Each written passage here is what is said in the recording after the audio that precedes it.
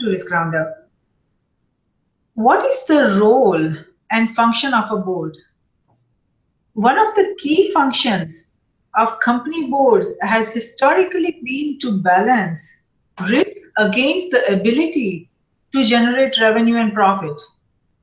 Everything has risk, and risks are inevitable. It is the ability to take risk that gives individuals and entities across nations, its government, industries, organizations, and academia, in short referred to as NGIOA, the possibility of progress and advancement. Now, irrespective of industries, progress and advancement is all about risk-taking. But when risk transcends initiatives, businesses, industries, borders, cultures, nations, societies, and human existence, taking timely and relevant risk initiatives is a necessary forward-looking move. Cyberspace has brought complex, chaotic, and challenging time for each entity, each business, large and small, public or private, in cyberspace, geospace, and space, in short referred to as CGS. Now, as cyberspace is deeply embedded across each component of a nation, that is its government, industries, organizations, and academia, its crowded interconnections have caught everyone off guard. Cyber breaches are seemingly becoming a new norm, and cybersecurity is no longer an IT problem. The digital global age has made cybersecurity everyone's problems. Now, when cybersecurity has become everyone's problems, the board needs to begin by understanding what exactly is a cybersecurity risk. How does it change their current role and responsibilities? From information security, network security, data security to strategic security, understanding and expertise around security risk is now becoming an absolute survival necessity, even for boards. Boards are beginning to understand that cybercrime and cybersecurity risk, be it tactical or strategic, is a risk management issue that affects not only today of the entire organization, but also the coming tomorrow. While keeping up with the complex, rapidly evolving risk from cyberspace, geospace, and space is a complex challenge. Understanding what is at risk is even a bigger challenge. To discuss this further, I'm delighted to welcome Thomas Bennett, who is on the board of several corporations, who is also an executive chairman, CEO mentor, and an incubator venture capitalist. Welcome, Thomas. We are delighted to have you on Risk Roundup. Thank you for having me here, Jayshree. It's a pleasure. Wonderful, Thomas. Now, let me begin by asking you a very fundamental question. How does the board define risk in the context of cyberspace and cybersecurity? Well, I'll be happy to answer the question. I want to start with something else, which is if your audience, this is a topic that we could take any one of the questions we're going to talk about today and spend an hour on it. But I want your audience to come away with basically three takeaways. One of them is the board as a whole cares deeply about cybersecurity. It's recognized as an issue by some 80% of all board directors. The problem is the landscape, just as you've talked about, has shifted beneath everyone's feet.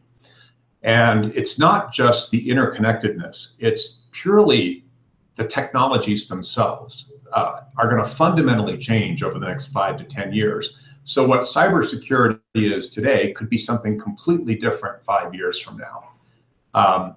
And I think that the only way that a company will engage at the level that you're talking about, which is this global spectrum of nations, government, industries, organizations, and academia, is from the top down. And it needs to come from the board level, at least from a start. The executives are running the business, the board is there to help, and not only with day-to-day running of the business, but also looking down the road for things that the company has to deal with over time. And I think you're going to see a couple of different things. I think you're going to see much different levels of board engagement, people looking for fires ahead of time like this, redefining what their board compositions are in response, and becoming a little bit more operational than independent. So those three takeaways I'll come back to constantly during this discussion. But in terms of how boards see risk, well, I would address that just basically in the context of what a board's role is, right? They've got a fiduciary responsibility for the shareholder value, the legal risks that a company can get entangled in, and then the strategic risk. Shareholder value can be loss of revenue, it can be brand erosion, it can be the stock price dropping. Legal risk can be getting sued, loss of trust because of a lawsuit, or some scandal that the company gets involved in. And then strategic risk is, losing a competitive edge, getting your secret stolen by a competitor, or just losing an opportunity by not being ahead of the curve. So that's how boards tend to define risk. Yes. Now, let me summarize this. So basically, the context in the context of cyberspace, cybersecurity risks are those risks that arise from the potential of losing the value of the current as well as strategic initiatives, like you just said about strategic risk. Yes. Events and relationships. It could range from current and strategic industries, businesses, technology, information and communication, and so on.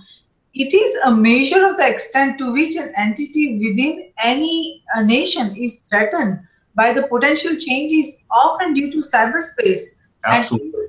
Yes, because this is what we are talking about, cyberspace and cybersecurity, and is typically a function of the adverse effect that would arise from the loss of confidentiality, security, stability, safety, necessity, value, or availability of the current entities, events, and relationships of any component of an NGIOA in CGS, and the likelihood of the potential adverse impact to the current and strategic operations of respective NGIOAs, because cyberspace is changing everything. So let's go to the other point.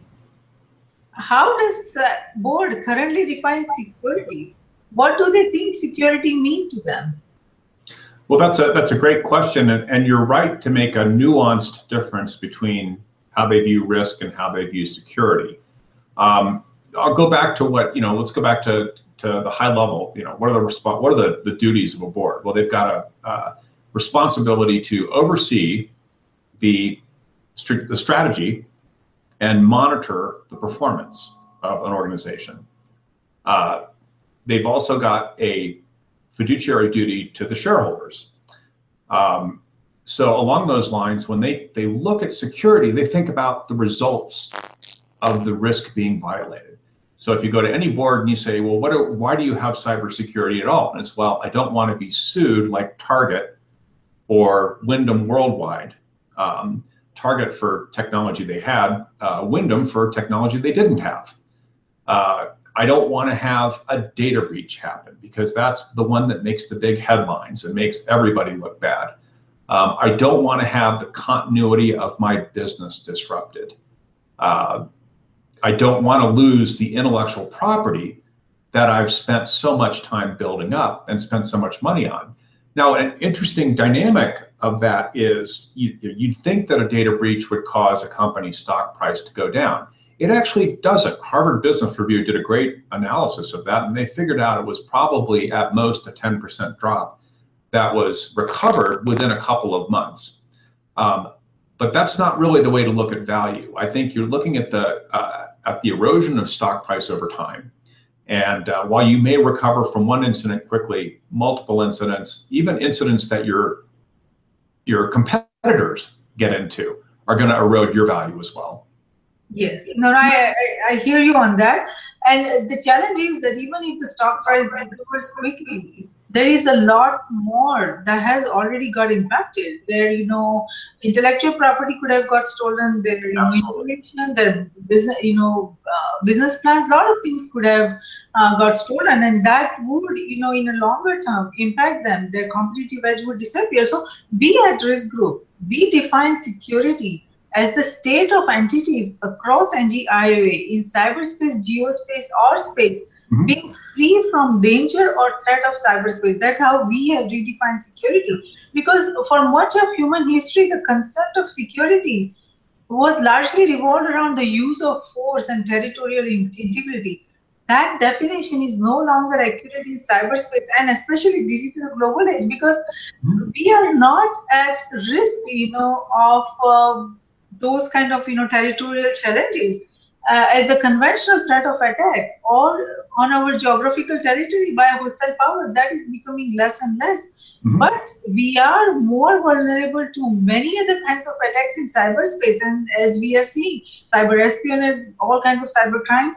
And because of cyberspace in geospace and space, that because of the interconnectedness, the computer code, connected computers, that anything that we have developed, any infrastructure that we have developed in geospace is at threat because of cyberspace. Any hacker could impact our energy infrastructure or our transportation infrastructure just sitting in any part of the world. So this has changed fundamentally how we look at security framework and infrastructure. So security is basically the state of being protected or safe from harm, the things that are done to make people, places, industries all safe. And while there is a fine line between security, stability, and safety, the emergence of the digital global age has resulted in evolution of the definition and model of security that is primarily based on the integration, interconnectedness, and interdependence and cooperation within and across the boundaries of the nations, its government, industries, organizations, and academia. So we feel that the fundamental, definition and everything around security has evolved, it has changed. So while now, let's go to other point. While the traditional notion is that security is a government affair, the digital global age has made security an NGIOA affair. No longer we can say that, okay, let's have government worry about security. We don't need to worry about it because it's government's job. Each individual or an entity within any component of a nation has a role to play in ensuring security now. So irrespective of cyber terrorism, cyber espionage, or information security, data security, any kind of security challenges facing a nation, the security risk now, according to me, and risk group, of course, is facing very critical interdependencies that blurs the boundaries of CGS and NGIOA. So my question to you, Thomas, is does the board recognize that while entities may think that it does not impact their bottom line, each risk that has interdependencies and interconnectedness does impact each and every component of an NGIOA? Oh, absolutely. And let me start off with probably a controversial statement about what you just said. I don't think there's an enterprise, especially a Fortune 1000 one, not a single one that believes that security is a government issue. They all believe that they're on their own, and none of the boards I'm on, none of the companies that I've talked to at a strategic level about cybersecurity believe that the government is going to protect them. They believe they have to do it on their own. Having said that, your notion is absolutely correct. Everything is interconnected, and there's a couple of things that I'll bring up as visuals to put some color on that. But I'll also share with you, even in my own background, I've had federal system integrator experience where we did work with the Department of Defense and the military. And if there's ever an example of interconnectedness and the ability of one domino falling, knocking down all the other ones, it's in cyber warfare and even traditional warfare, all of which are now supported by internet technologies. So I believe, absolutely without question, that at a federal level, that's a huge issue that they deal with every day. I think the enterprise is now figuring out that it's going to touch them. The second point I'll talk about, which is very germane to what you've brought up, which is companies are now starting to realize that it may not be just them that's getting hacked that's going to expose them to liability. A very common attack vector is to use a part of a supply chain to get to a larger entity. So while this small company that does a certain part of the logistics, they're thinking, well, if I get hacked, it's not a big deal. I'm a small company. Well, if the hacker is going through you to get to UPS or to get to Caterpillar or something like that, you can become liable for being that stepping stone. So I believe people definitely understand that component. I just gave a a presentation to the National Association of Corporate Directors about this very topic in Chicago, and people were very much aware of the stepping stone phenomenon. However, they weren't a year ago. So this is kind of a recent philosophy that people are adopting. So I'd agree with that. And then the last thing I would talk about is just to maybe give some visuals that might be interesting. I'll bring up a couple of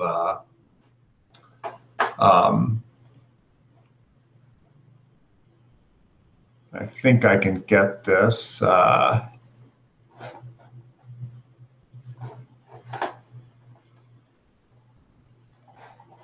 So let's look at a couple different things. And I don't know if you can see this visual on the screen right now, Yes, but this is how people are looking at cybersecurity now.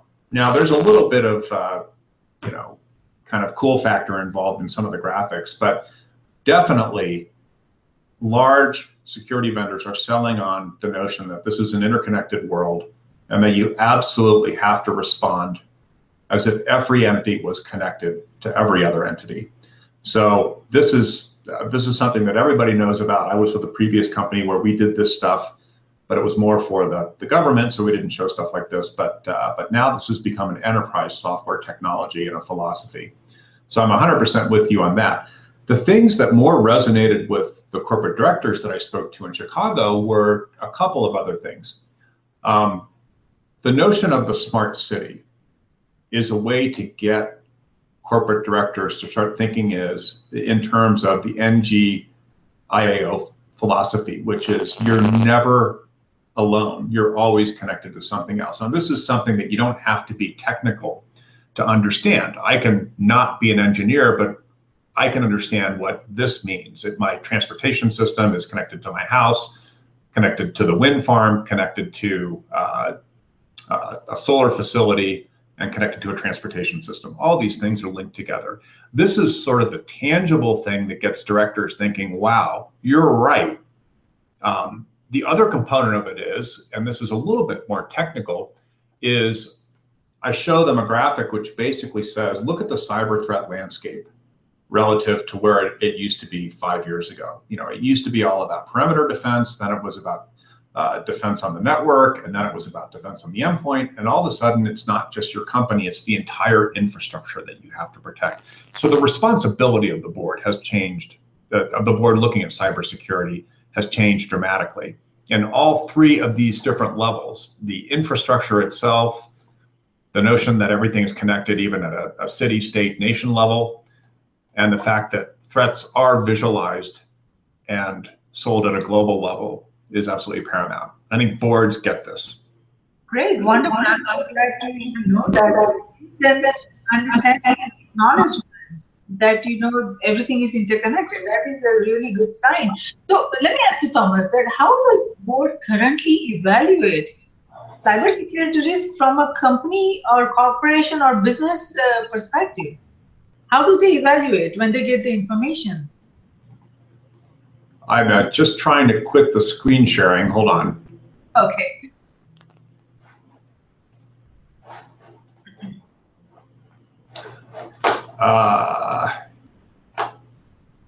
Okay, you can see me now. Yes. So, so how are they calibrating the risk? How are they evaluating? How are they evaluating? Once they know that these are certain risks coming their way, how are they evaluating? What is their method and approach? Well, I think they look at it a couple different ways. I'll give some statistics to start, which are pretty interesting. As I mentioned before, 80% of board members consider cybersecurity to be a high priority. Oddly enough, 50% feel they don't know enough to be effective. Only 20% feel like cybersecurity is under control. Only 14% feel like they're actively involved. And even in the Fortune 500, less than 10% of companies have a technical audit and risk committee. So I use that as a preface to say, well, how do people evaluate security and solutions from a corporate standpoint?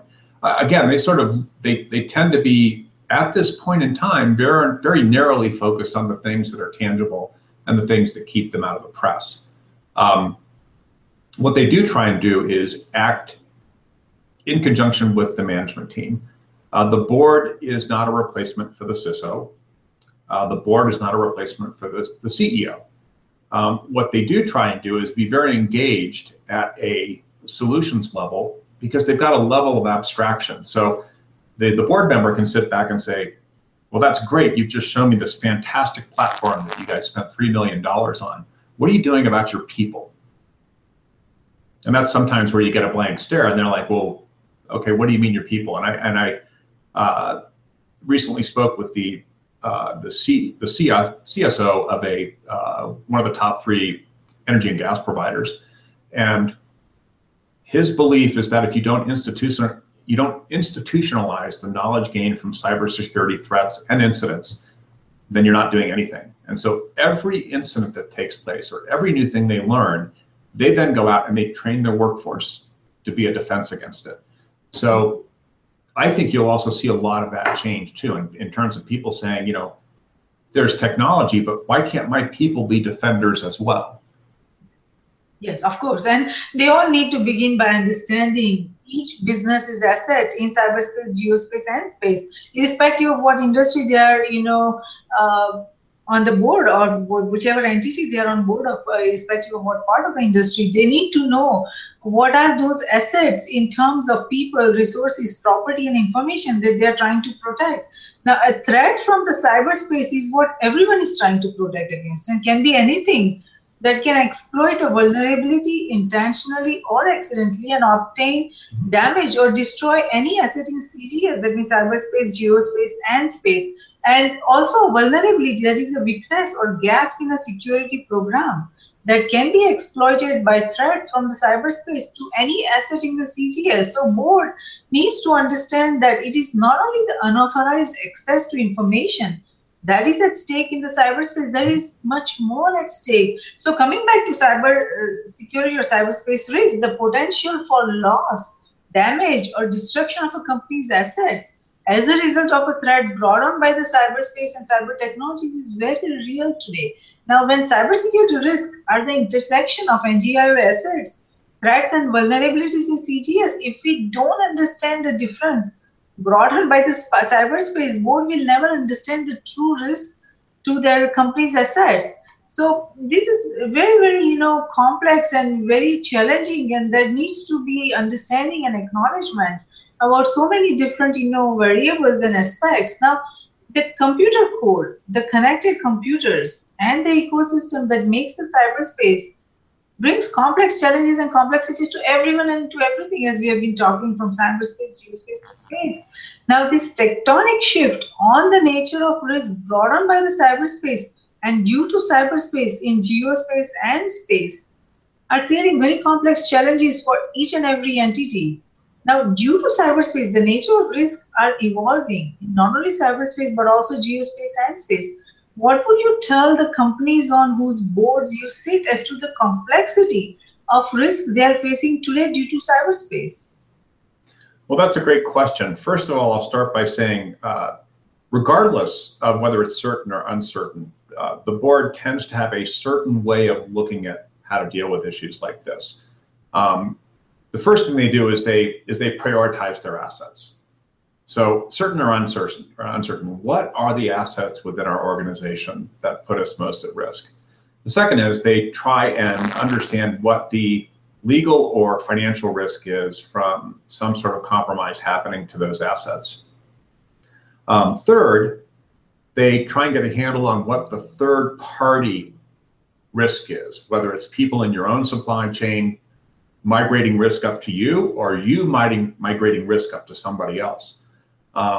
Then they evaluate, are there ways to mitigate or transfer risk using other mechanisms?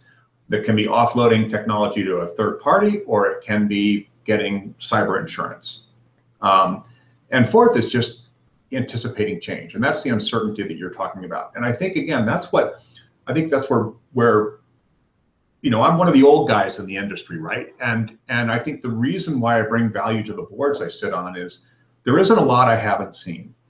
And that's kind of the value of having people who have had to anticipate change over decades. And never being complacent with what you have. So I think the key is making it tangible for companies. So what does that uncertainty mean to me? For example, if I'm in the shipping industry, what does that mean to me? Well, there's things about logistics, there's things about big data, there's things about things that are happening in satellite communications that are going to fundamentally change the way a shipping company operates. And I think as a board member, because you're abstracted from the day-to-day business, and therefore your mind isn't full of all the things that are going to get you through till tomorrow, you can afford to sit back and say, well, look, I've got peers here who know about this. I've got third parties we can bring in who are very specialized around this to help deal with some of that uncertainty. But I think grounding it in the company's business is the easiest way to make uncertainty a little more real. Right. Now, a continuation of what we have been discussing about interconnectedness and interdependencies, one point, is very critical. I see that there is a challenge, facing everyone across industries, is that today's entities, enterprises or organizations or corporations, in whatever term we want to say, across nations, they largely operate in silo as individual and independent entities. Absolutely.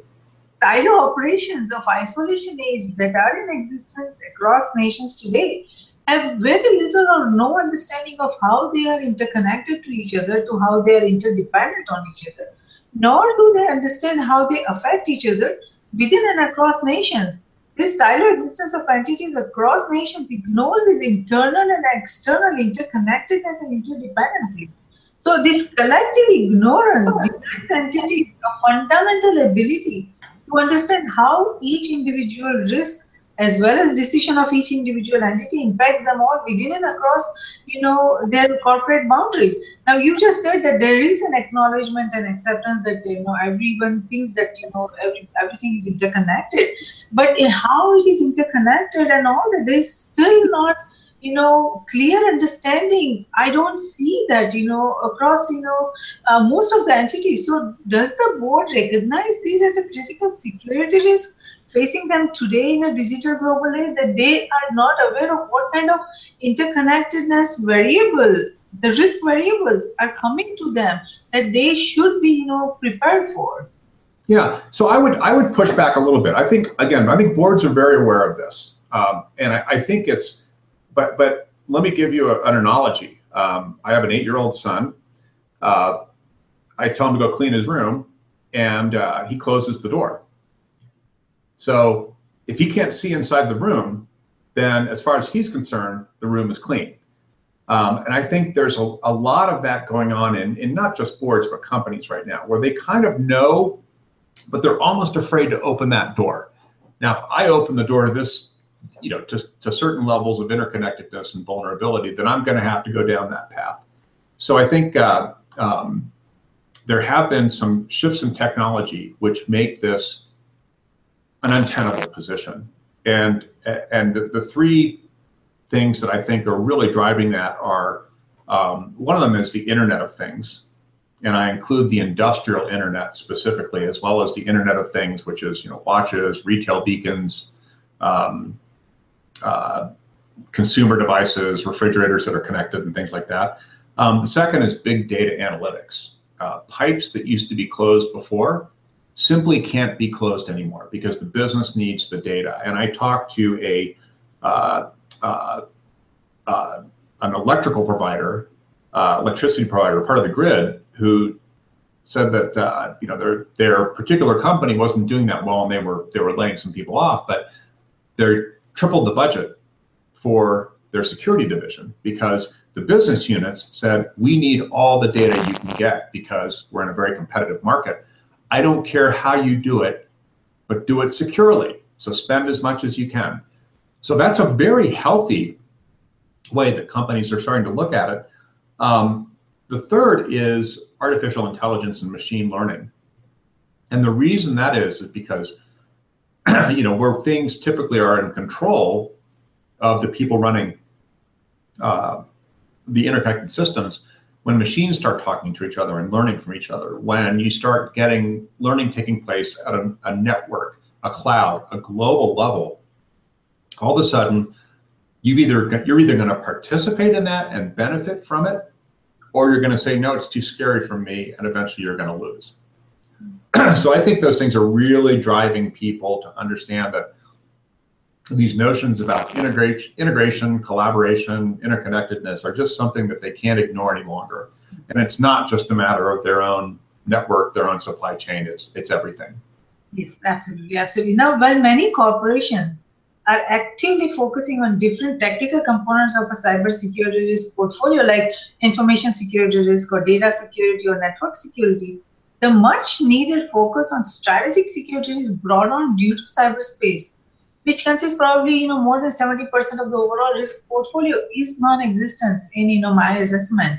Understanding the strategic security risk due to the changing digital global fundamentals, rapid technological changes and fundamental changes in different service models, global competition, and lack of effective governance is a vital necessity for every nation. Now, is there any effort by board to understand what kind of innovations will disrupt the businesses that they are running or they are on the board for, or what kind of innovations will be coming from what part of the world, what kind of product services will be coming that would displace the need for their product services? Where would these innovations come from? When? Is there any effort to understand strategic security risk? Because when I hear cybersecurity risk, it basically means information security risk. Mm-hmm. That is pretty much the effort everyone puts in, that we have cybersecurity initiative, we have a cybersecurity framework, and when we look at it, all it says is information security. There is no effort to understand what are the innovations happening within the industry or outside the industry that will impact what their current business initiatives are. For example, I was talking to a startup yesterday in the artificial intelligence field, and they have developed a technology that is bringing digital disruption in the financial services market. It is going to wipe out all the research analyst jobs. There is so much happening. So somebody needs to look at these kind of changes. What are the innovations happening? Where are they coming from? How is it going to impact what we have right now? Well, that's a great question, and I'll because of where I sit and the sort of near-term experiences that I have on boards, I have a different view. I actually believe, again, that companies are more up to speed on it. I think they get it. I don't think it's a matter of ignorance. I don't think it's a matter of not wanting to address it. I think it's just how do they do it most effectively. And let me talk about 3 different ways that companies are starting to edge into exactly what you're talking about. First of all, companies have started to make this a board level expertise. If you look at just a couple of companies out there, Wells Fargo, Home Depot, Union Pacific, railroad company, they've all hired recently board members who come directly out of a cybersecurity background. So I'm probably going to get these wrong, but I believe Jane Lute, who used to be with the DHS and was with the Cybersecurity Council for the President, was hired by Union Pacific. Suzanne Vautrinot, who ran the DoD U.S. Cyber Command, I believe is on the board of Wells Fargo and Home Depot. So I think people definitely get it, and they're starting to edge into, boy, we've really got to take a top-down approach to this and really get an understanding of it. In terms of within the company, embracing strategy, I think you've got companies who used to rely on just the CISO or the CIO. And many of them are realizing now that they need a chief strategy officer. Now that's something entirely different in my mind, although you'll see the acronyms mixed up. But who's responsible for our strategy? And that includes strategic cybersecurity thinking, not just how we're protecting information, not just how we're protecting data, but what is our strategy for moving forward? And the third way, I've been approached by a couple of public companies about doing an outside corporate venture group for them, because they realize that internally they don't have the innovation and the skill sets necessary to invest in some of these longer term technologies that will position them for 5 to 10 years from now. And if you look at the growth of corporate venture capital groups, it's exploded. I think 126 new corporate venture groups have been established in 2016 alone. Liberty Mutual, an insurance company, has a corporate venture group. Kellogg, a cereal company, has a corporate venture group. Why does Kellogg care about cybersecurity? Well, now sensors are going to be in everything, and food waste and spoilage and liabilities and lawsuits and hijackings and things like that are going to be all part of their cybersecurity infrastructure. So I think they're really starting to address it from a strategic standpoint. It's a slow process. I think the other element of that is people are starting to finally realize that board composition has to change. And you've got to find people that are appropriate, not just for now, but for 5 to 10 years from now. Yes, so it seems, and that's really good news. It's welcoming, and so it looks like their individual entities or individual corporations will probably depend on these kind of venture groups to guide them, where the innovations are going, because they will be keeping an eye on that.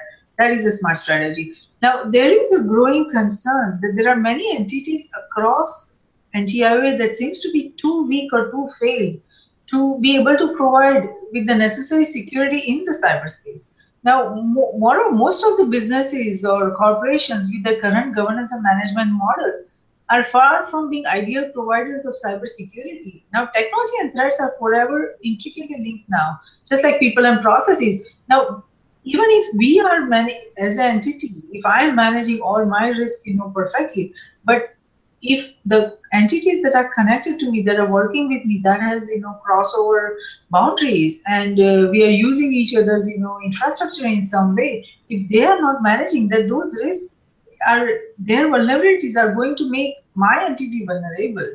Absolutely. So how are boards planning to manage these kind of vulnerabilities arising out of the interconnected security risks? So there's a couple different ways that companies handle it.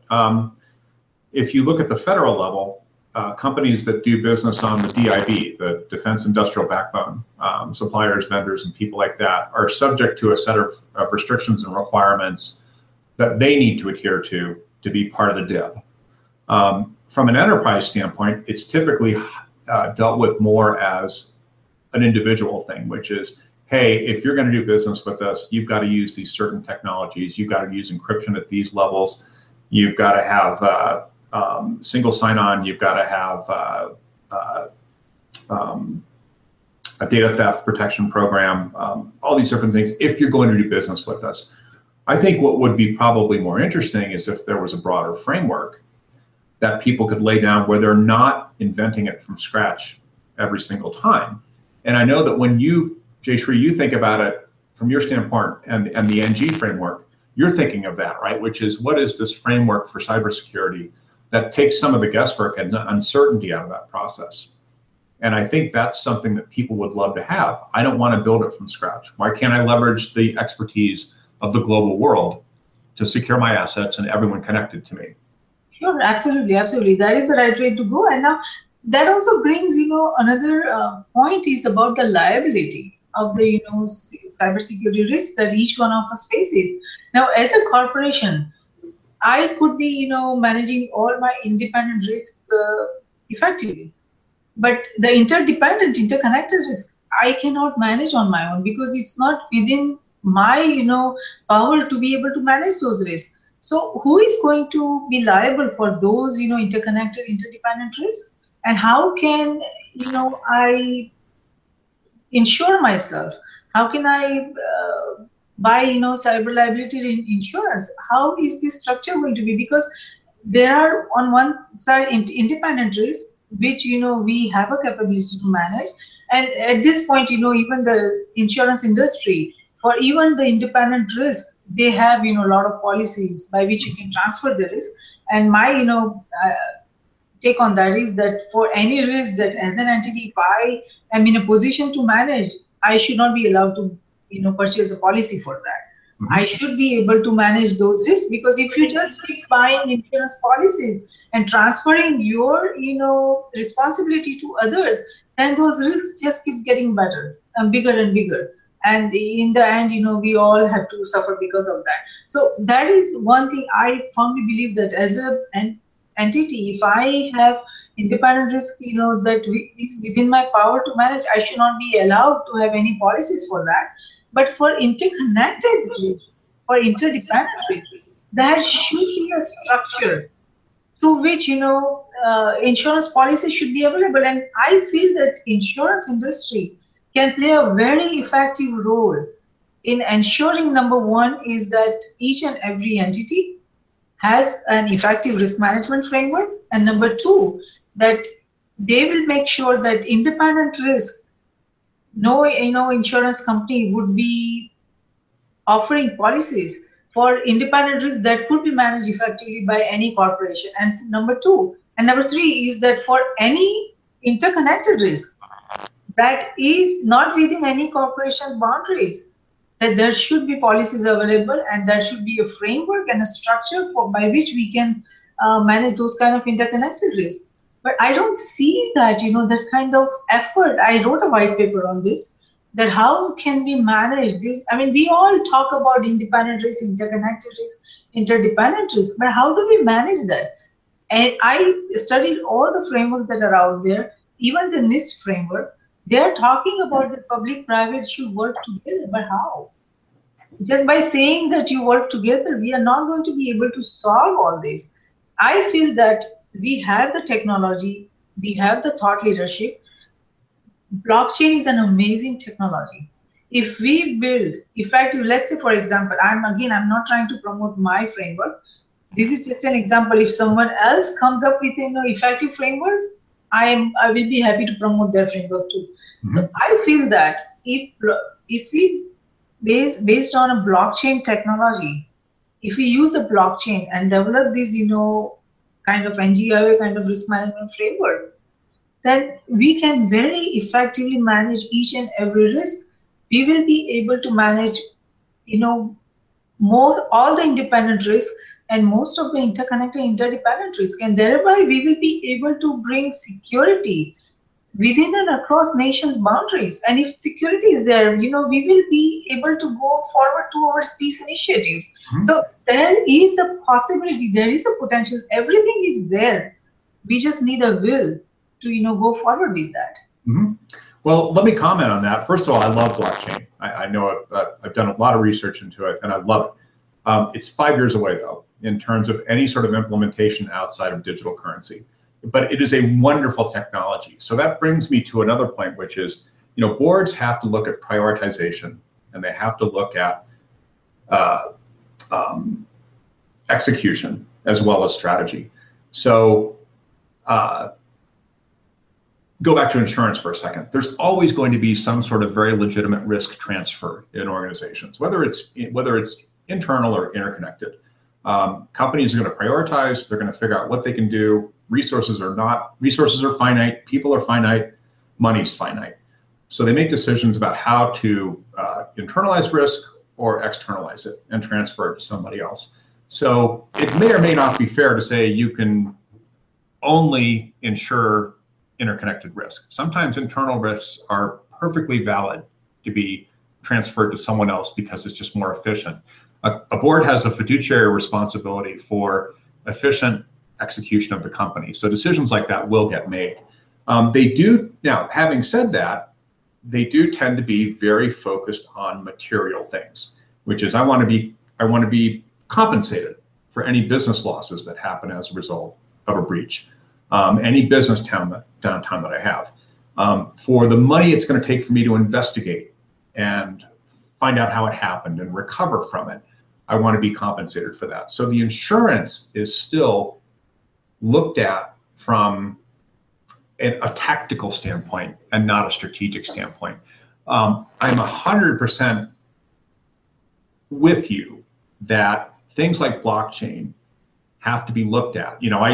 When I talked to the group in Chicago, 250 corporate directors in a room, and I said, how many of you people know what blockchain is?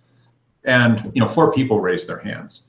So that's a huge gap, and it goes back to I'll look at something real quick, and I'll go back to it if I can if I can do screen share without losing you again, but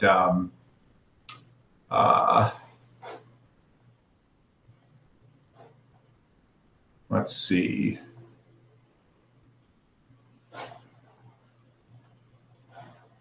Let me just do this. I think you'll unfortunately see all of my screen, but I'll see if I can blow this up.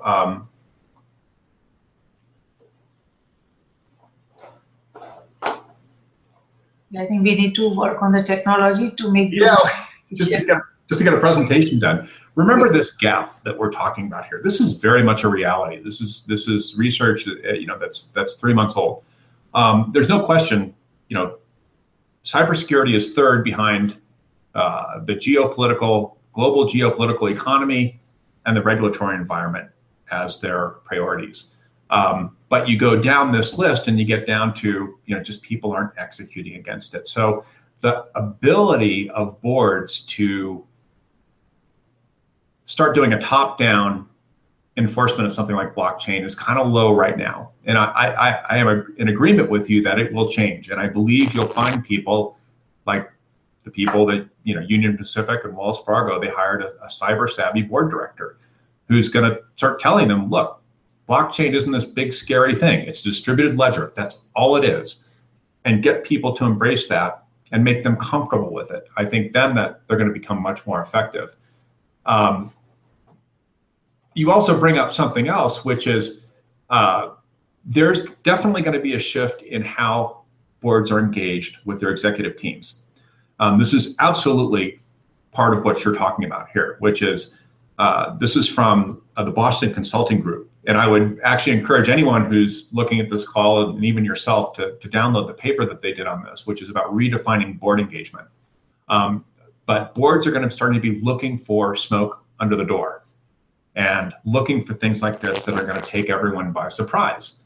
And they go through kind of here's how we see the board engagement changing, and here's how to look to the future and spot things coming under the door. I think things like coming under the door can be dangers and they can be opportunities. And I think blockchain is one of those things where people really have to understand how blockchain, quantum computing, things that Google are looking at right now that just should scare everybody to death in terms of how it's going to redefine just the technology and cybersecurity landscape.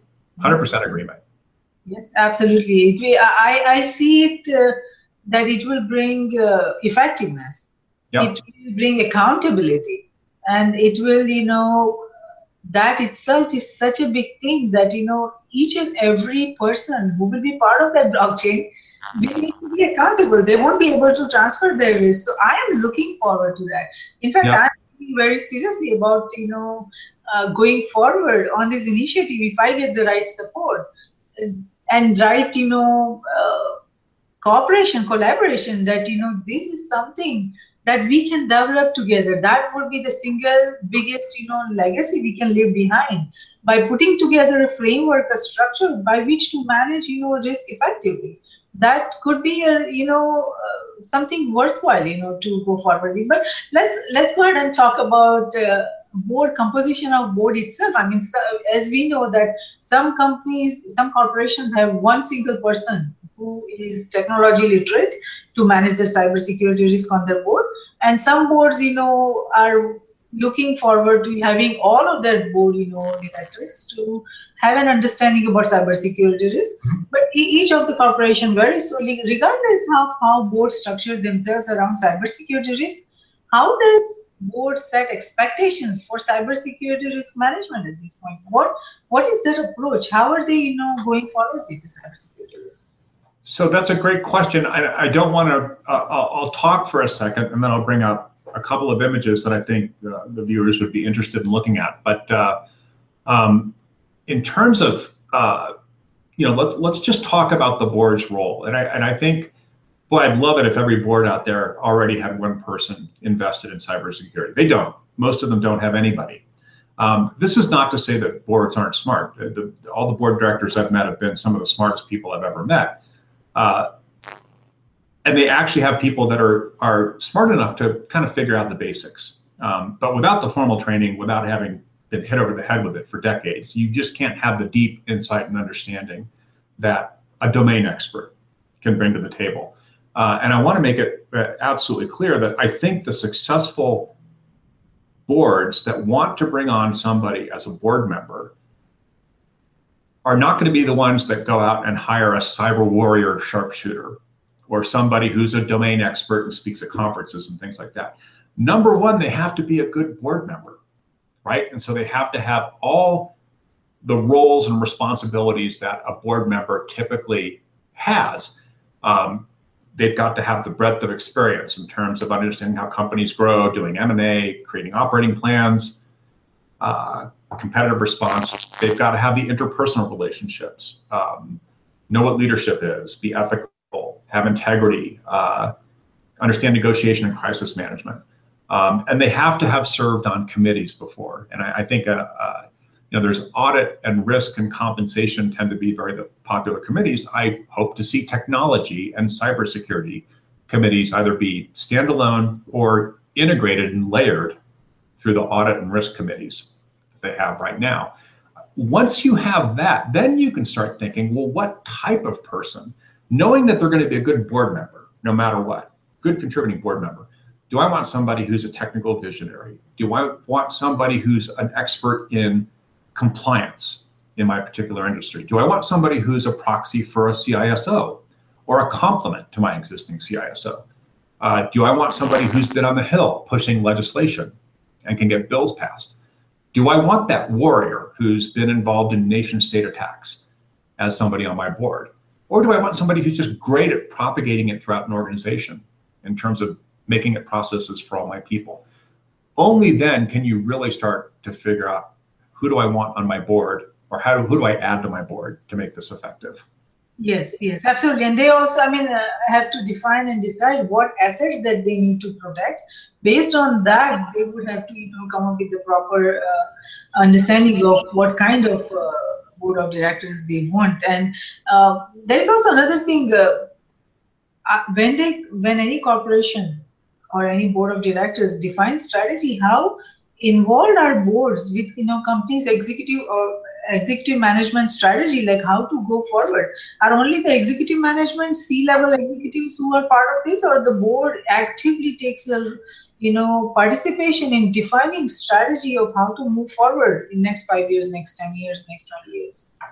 I was going to show a graphic because we're going to talk about things like this. I'll just talk personally. Remember, one of the fundamental responsibilities of the board is to hire and fire the CEO. The board is the only entity that can do that. That's kind of a roundabout way of saying the board is heavily involved in a company's strategy. And in fact, it's one of the top 3 responsibilities. Helping oversee the setting and the execution of the strategy is one of the big responsibilities. Monitoring and auditing the performance of the executive team against that strategy is another leg of that stool. So it brings up an interesting point. How much do you get involved? And I will do a screen share here for a second and show something that I think is pretty interesting. There's I think KPMG has actually done an excellent job in terms of building what they believe is a cyber risk framework for boards and for their directors. And it sort of hits on all the things that you would want it to, right? It hits on the legal and compliance issues. It hits on the technology that's being deployed. It hits on crisis management, leadership and government, human beings and processes, and then information risk management. Not as silos, but as this integrated process that companies have to look at cybersecurity with. And I think this is an excellent way to look at the overall problem. What I think they also do a good job of is they make the distinction between board engagement and executive communications. And by that, I mean the board doesn't run the company. The executives run the company. The board provides guidance. And there's only so much the board can do until they think about, well, the people that we've got running this aren't the people that we want. So we're going to have to think about a leadership change. But these 2 diagrams here, and I just picked information risk management and business continuity as components of that overall cyber risk framework, just to help people understand, boards sort of engage at an oversight and recommendation level and at a strategy level. So their responsibility, for example, in information risk management is to understand the approach and how it ties to their business, to understand what risk tolerance is, to understand what role interconnected third parties play in this, and to make sure that metrics that are being used are meaningful. Yes. Now it's up to the executive team to then go, and they communicate that down to the executive team. The executive team then does the implementation, right? They develop the approach, they secure the assets, they do risk assessment, they accredit third parties to be interconnected with them, and then they report the relative metrics. Now, most boards don't want to see granular reports. They just want to know, what did you start with and what's working and what isn't? So it's not like the CISO has to come in and say, oh, we had 3,000 hacking attempts last month.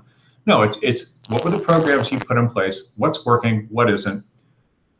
If things need to change, do you need money for it? Do you need people? How do we make that happen? Right. Now, those are the questions that we have to come up with proper answer.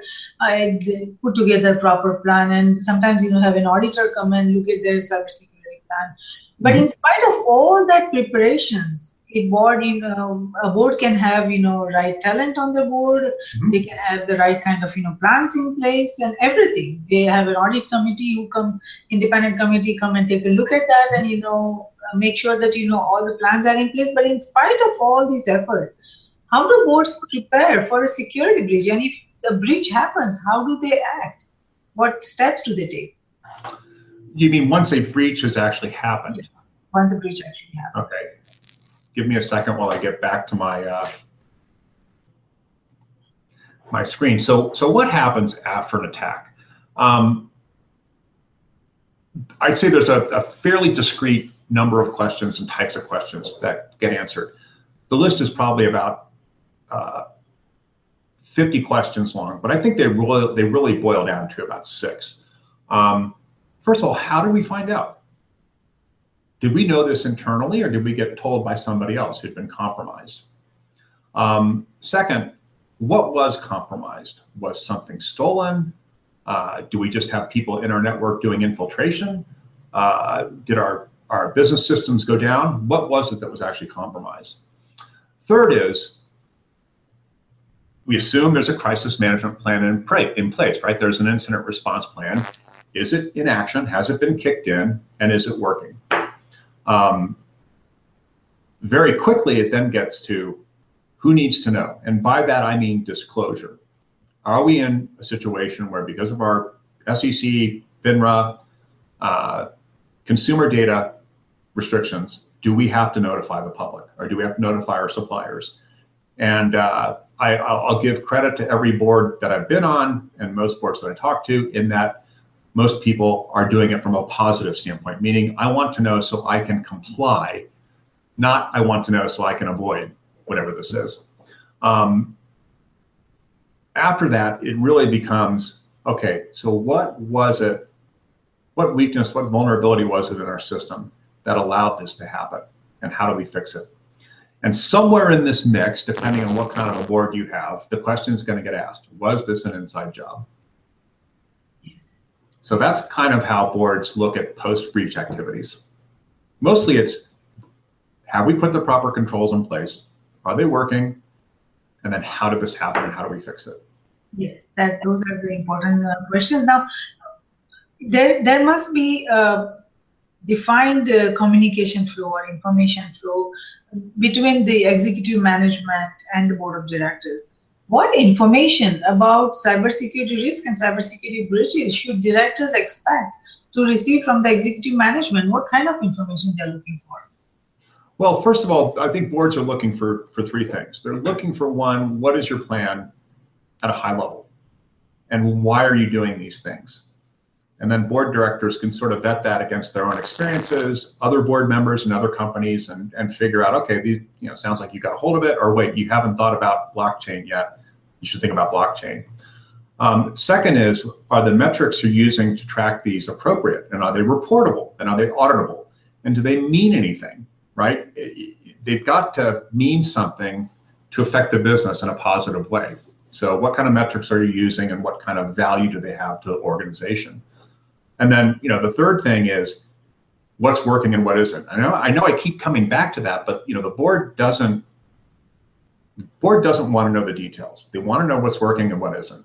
And if you find something that isn't, then you might dig down into some metrics about why it isn't working and stuff like that. But too often in board meetings of any kind, you'll have the VP of sales or the chief marketing officer or somebody stand up and start to give this very detailed presentation, and you're like, no, just tell us what's working and what isn't, and what do you need to be successful.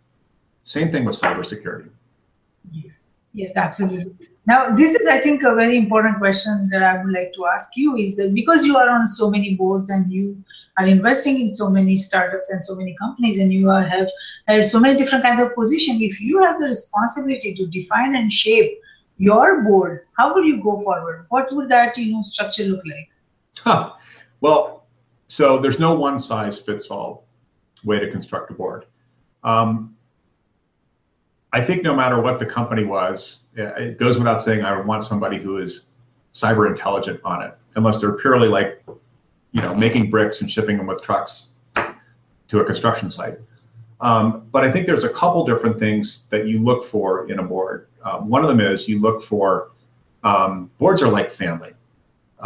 You don't, hiring the wrong board member is an absolutely critical mistake. It takes forever to get rid of a bad one, and it's often very ugly. So you want people that you are going to intellectually, philosophically, and emotionally get along with.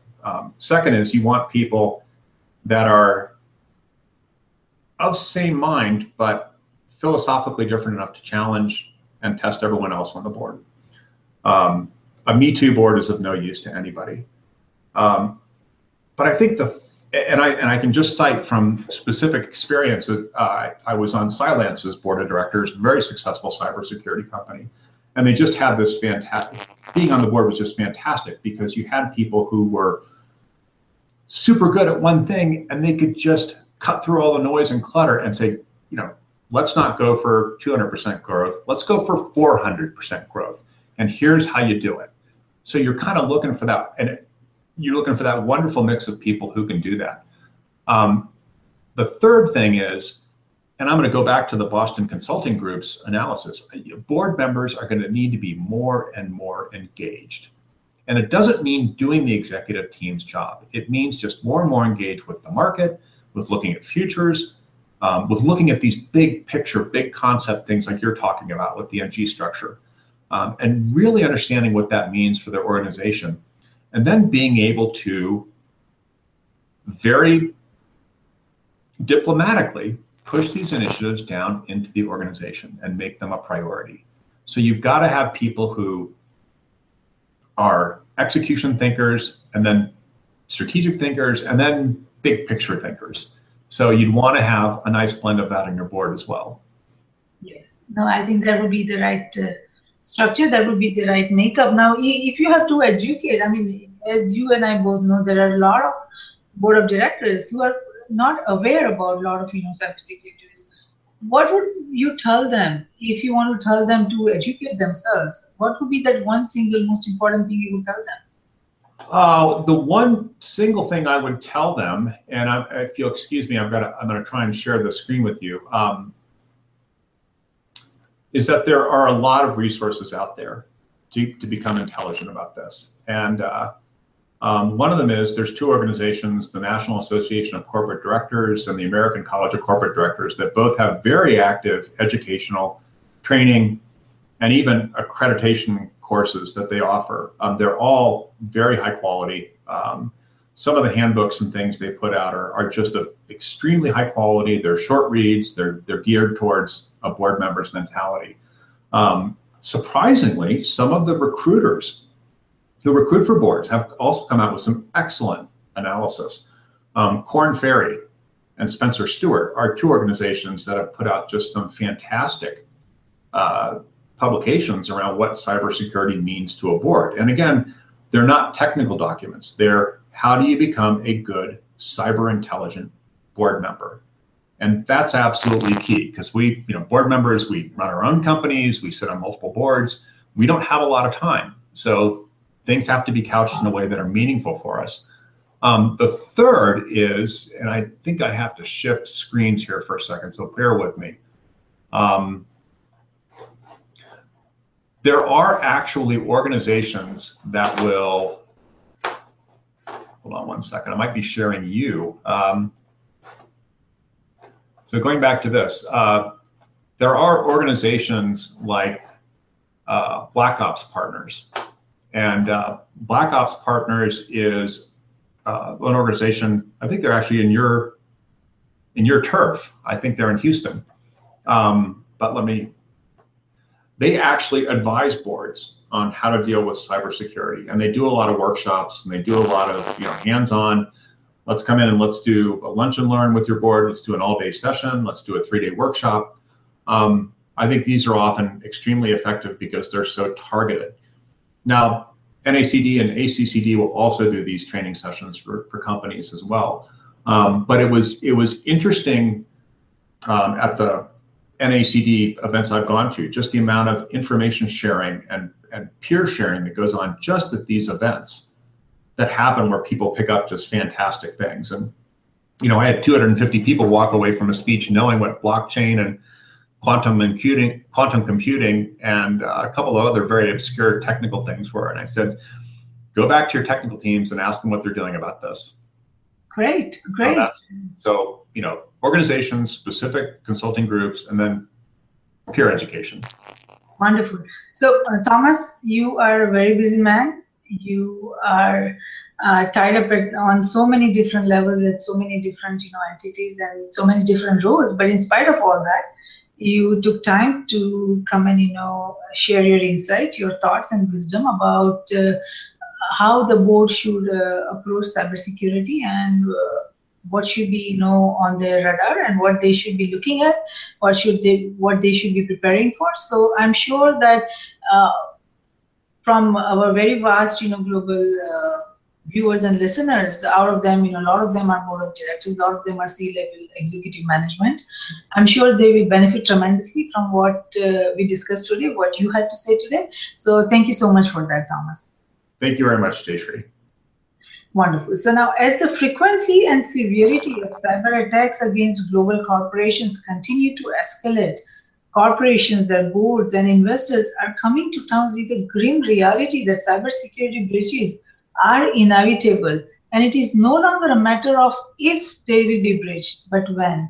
Investors are looking to boards for leadership in addressing the cybersecurity risk and mitigating the damage associated with cyber incidents, while CSOs, that means Chief Security Officers, Chief Risk Officers, and Chief Information Security Officers, work towards managing information security, data security, and network security risk. It is up to the boards to focus on the strategic security risk if they don't have a strategic security risk officer or someone focusing entirely on strategic security risk. Then they need to be looking into strategic security risk brought on due to cyberspace and the rapidly changing technological fundamentals. As cybersecurity is slowly but steadily becoming an integral component of a board's role in risk oversight, corporations that are able to balance and manage not only independent corporate risk, but also interconnected and interdependent risk that transcends their corporate boundaries will move ahead of competitors that cannot. Risk Group Cybersecurity Risk Research Center and Strategic Security Risk Research Center are created for this very reason, to identify, evaluate, and manage the risk facing NGIOA in CGS, that means nations with government, industries, organizations, and academia in cyberspace, geospace, and space. We at Risk Group believe that risk management, security, and peace work together hand in hand. Though security is related to management of threats and peace to the management of conflict, risk management is related to management of security vulnerabilities as well as management of conflict. It is not possible to conceive any one of the three without the existence of the other two. All three concepts feed into each other. We believe that the security we build for ourselves is precarious and uncertain until it is secure for everyone across nations. Tradition becomes our security, so if we build a culture of managing risk effectively, it will lead us to security, and security will lead us to peace. Let's manage the existing and emerging risks together. For more information on the Risk Roundups, to watch the Risk Roundup videos, or hear the Risk Roundup podcast, please go to riskgroupllc.com and do not forget to subscribe and share. Until next time, I'm Jayashree Pandya, host of Risk Roundup, signing off. See you next time. Thank you.